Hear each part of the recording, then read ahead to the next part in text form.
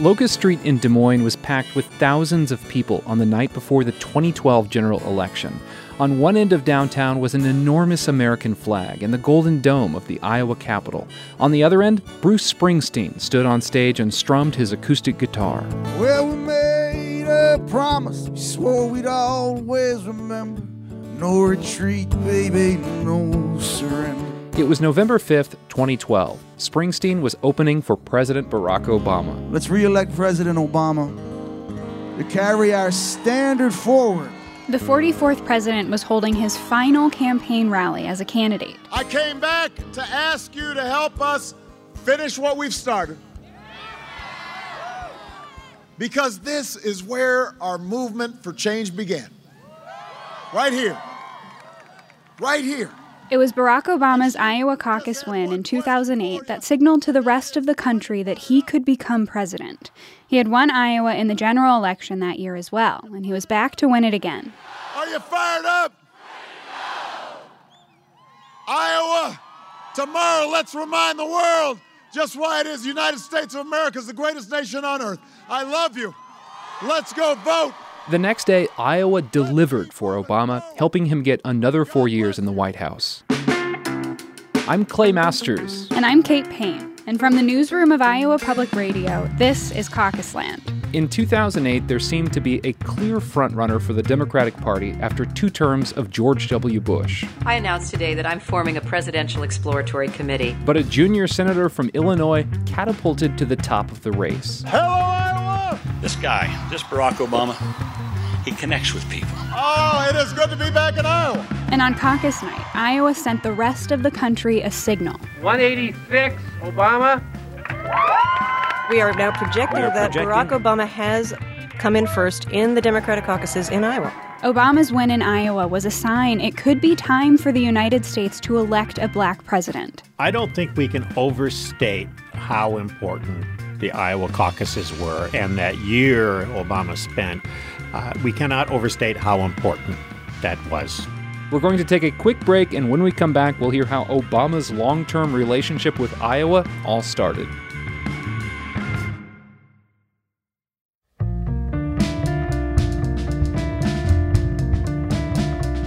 Caucus Land is sponsored by Gravitate Co-working and by Cornell College in Mount Vernon, Iowa, where students get a first-in-the-nation hands-on experience with the political process every election cycle. Explore interdisciplinary learning at cornellcollege.edu. This is Caucus Land from Iowa Public Radio. In January 2007, a prominent politician announced she was running for president in a video.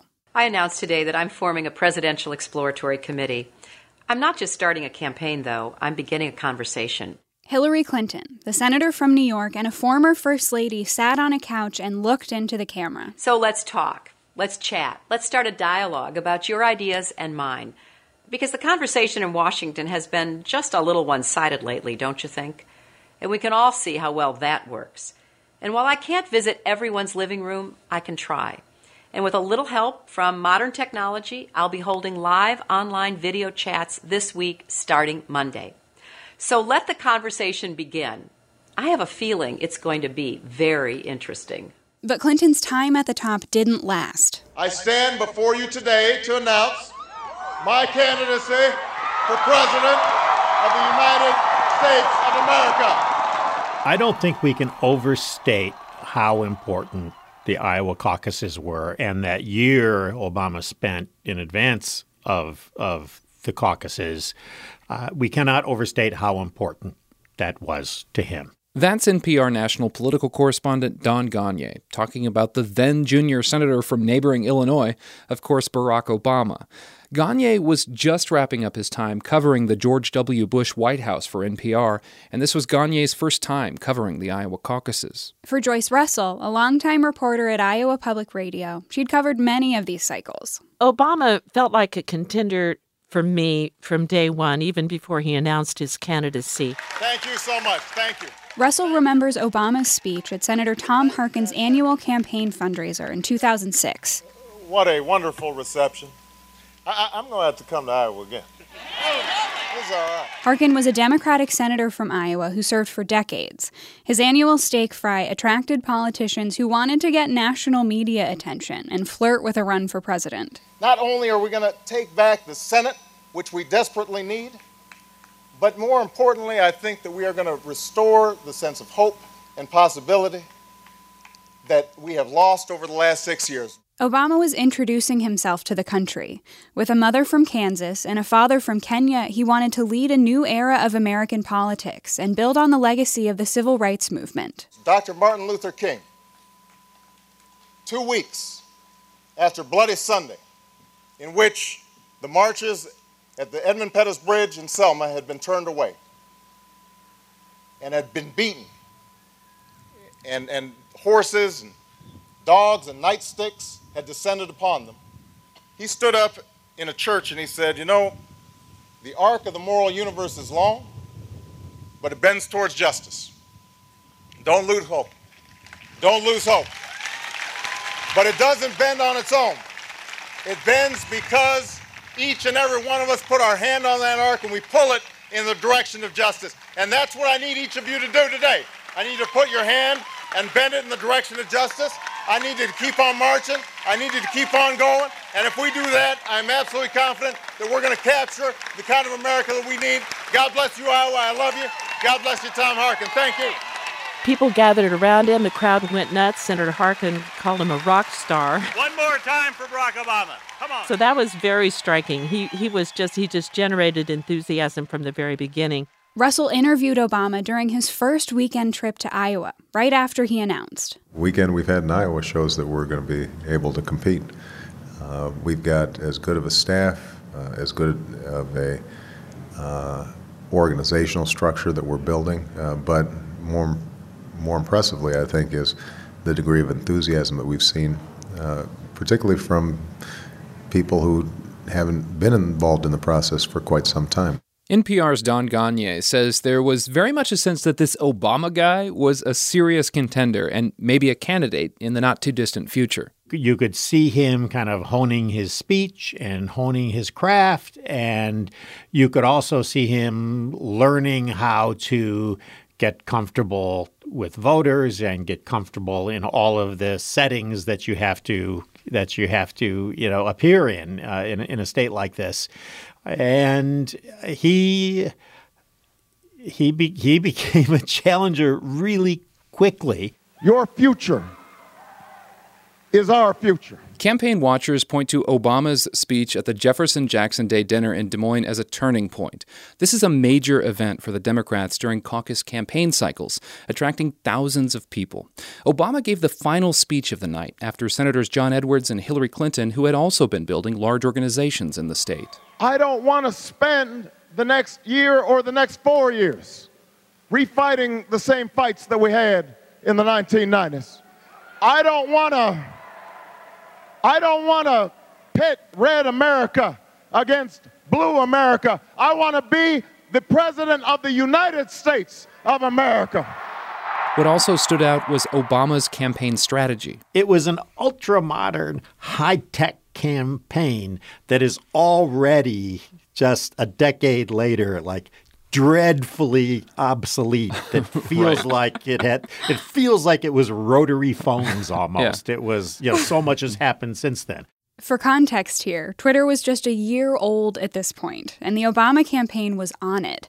They emphasized building support and organizing turnout across the board, even down to the neighborhood level. They were reaching voters who typically don't turn out for the caucuses. Listen to this story from NPR national political correspondent Mara Liasson in November of 2007. She's interviewing West Des Moines High School student Morgan Miller, who was in a club called the Barack Stars. In Iowa, as long as you turn 18 by Election Day 2008, you can participate in the January caucuses. So Morgan is targeting classmates who turn 17 by November 4th of this year. To be honest, I didn't really know what a caucus was because until I started volunteering here and I realized what a big deal it was and how every person really counts. And so I've been really active in trying to get other seniors involved.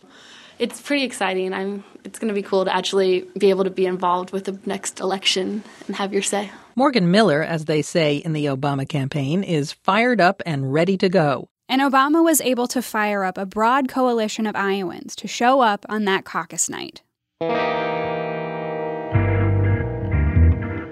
After a break, we'll talk about how Iowans helped deliver a surprise victory to Obama and put him on the road to be the first black president.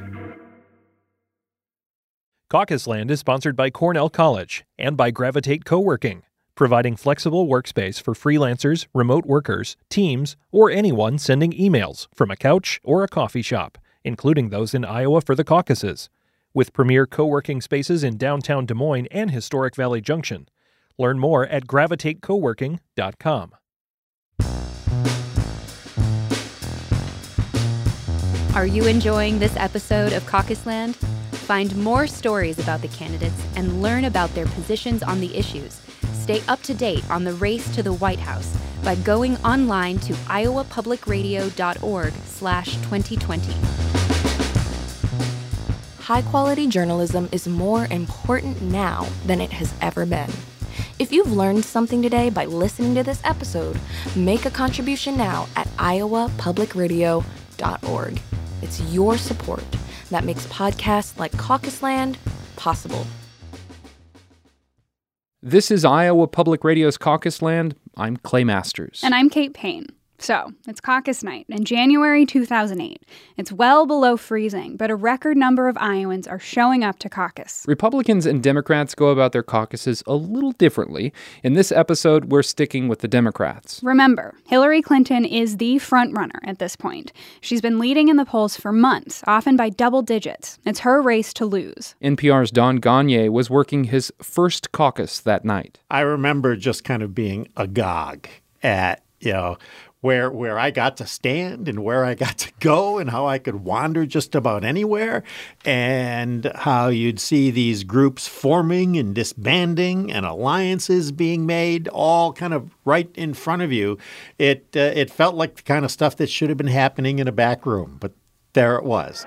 Folks, you can listen to him personally. I spent a lot of time looking at both Biden and wanting Biden to do something more here. But a couple weeks ago, I made the decision that I would support the same guy that I supported 4 years ago, and that's John Edwards. So here's what's going on. 74. 75. At Democratic caucuses, participants have to physically go stand with their candidates' supporters and be counted. 80. For every count, each candidate has to win 15% of the caucus goers at that site. If they don't, those supporters have to pick someone else. We have a few that are not viable at this point. We're going to allow 15 minutes to realign to another candidate. Dodd, Kucinich,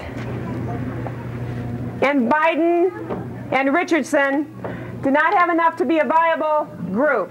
I watched in tally after tally, a group would break up and then people would go to their second choice.